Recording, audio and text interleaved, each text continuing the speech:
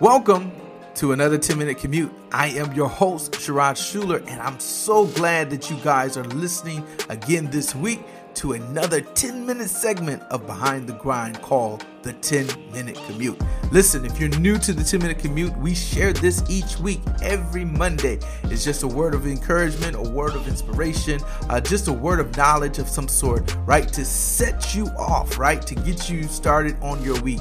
And this week, our topic or our focus this week is the word pressure, or the thought about pressure. And so today we're going to talk a little bit about pressure, right? I've learned over my years in this earth and interacting with so many different people. There are people who love pressure per se, and there's people who try to do everything they can to avoid pressure. It's some in between there. Of course, there's people that can go either way, but there's a level of people that either run toward pressure or people who are running away from pressure, right? But pressure is present in our journey, right? In this journey that we're on, we know that at some shape or form, we're going to face some level of pressure.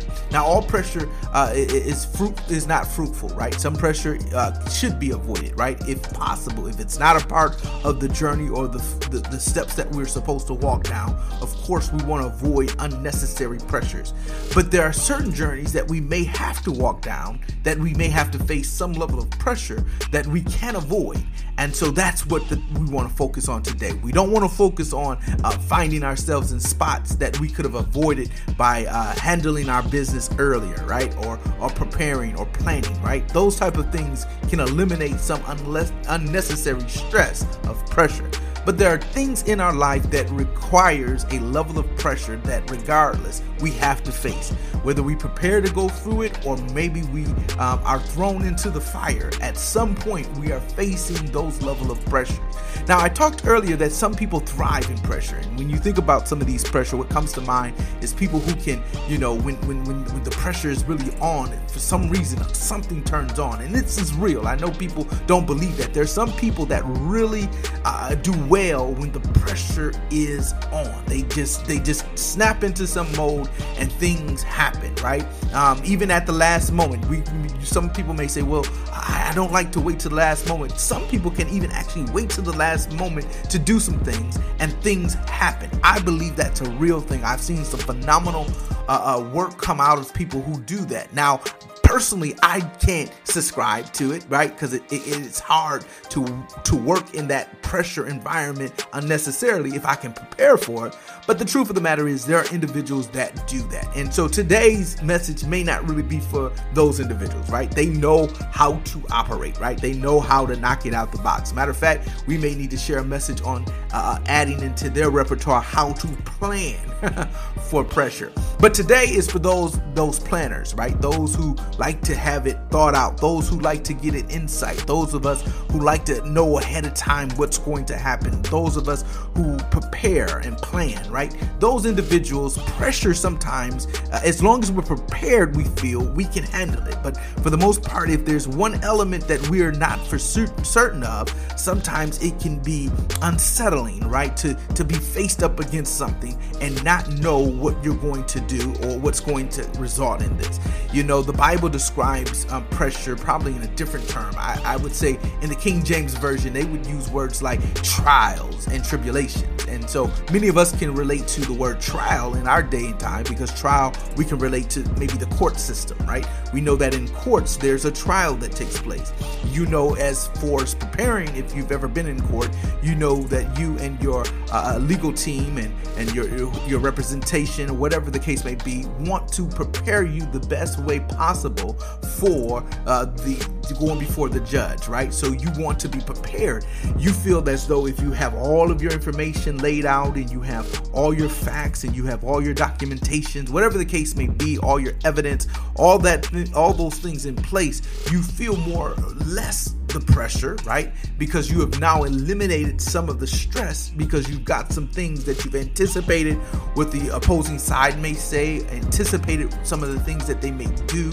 And it helps you in this trial because you are prepared for what if they say this is our response to that, right? This is our evidence to prove this, to prove that, right? And so trial, when you think of pressure, if you take it more into this context, then you can now be more prepared for pressure, like most of us are, because we're now knowing ahead of time what to do.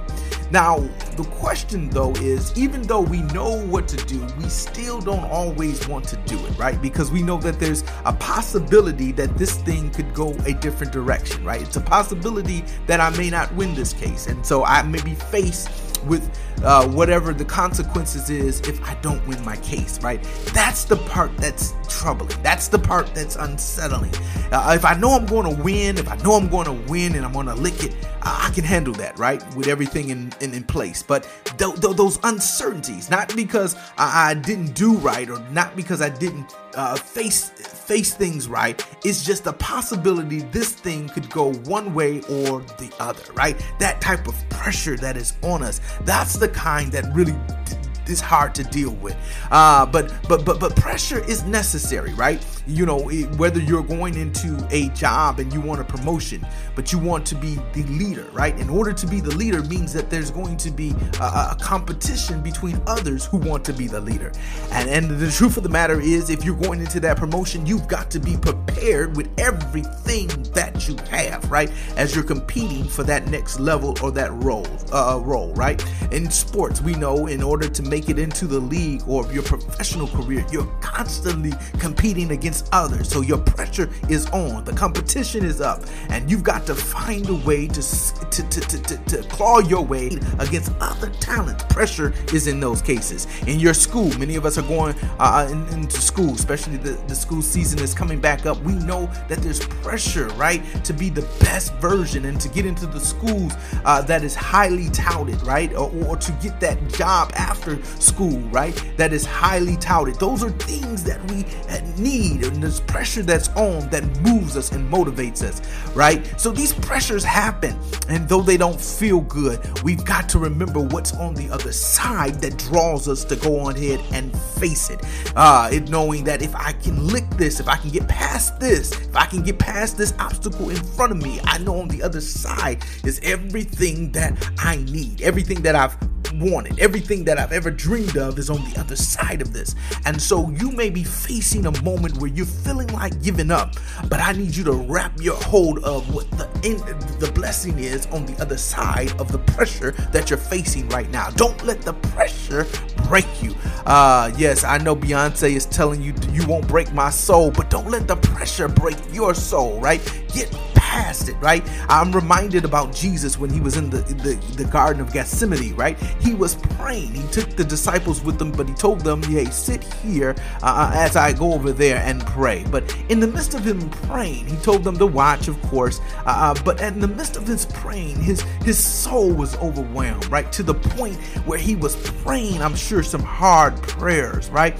He was praying in such a way that the Bible responds that he stated in Matthew chapter 26 and 39. He said a firm response to the Father. He said, my Father, if it is possible, may this cup be taken from me, yet not as I will, but as you will. There are moments in your life, right? If Jesus had to face this and give us a model of how to approach scenarios and situations, if Jesus had this kind of mindset, yes, he took it to the Lord in prayer, and the response was not to cater to what Jesus wanted, right? The response was not to give him what he wanted. The response was that, yes, you got to go through it. My question to you today, as you're listening to this podcast, 10-minute commute, can you handle if God tells you to still pursue and push through the pressure? Can you handle it if he says, I'm going to go with you and I'm going to get you through it, but it's going to feel painful. You're going to feel the agony. You're going to feel everything that not going to feel. But the results or the blessing on the other side of this is going to be well worth it, because you're going to go through this pressure and it's necessary. And so some of us are trying to avoid pressure. I get it. I understand it. But understand, for your business, for your life, for your family, there are some pressures that you've got to look in the face. There's some pressures that you've got to stare right directly in the face and say, I'm going to go through this, and you will not break me. You will not take me out. You will not stop me from getting to my destiny. You will not stop me from getting every promise that was promised to me. Now listen, I don't want to go into a fit of preaching at this moment or exciting you too much, but I want you to understand the pressure that you're facing is necessary. There's a blessing on the other side of this pressure. Until the next time, this is Sherrod, and this is Behind the Grind.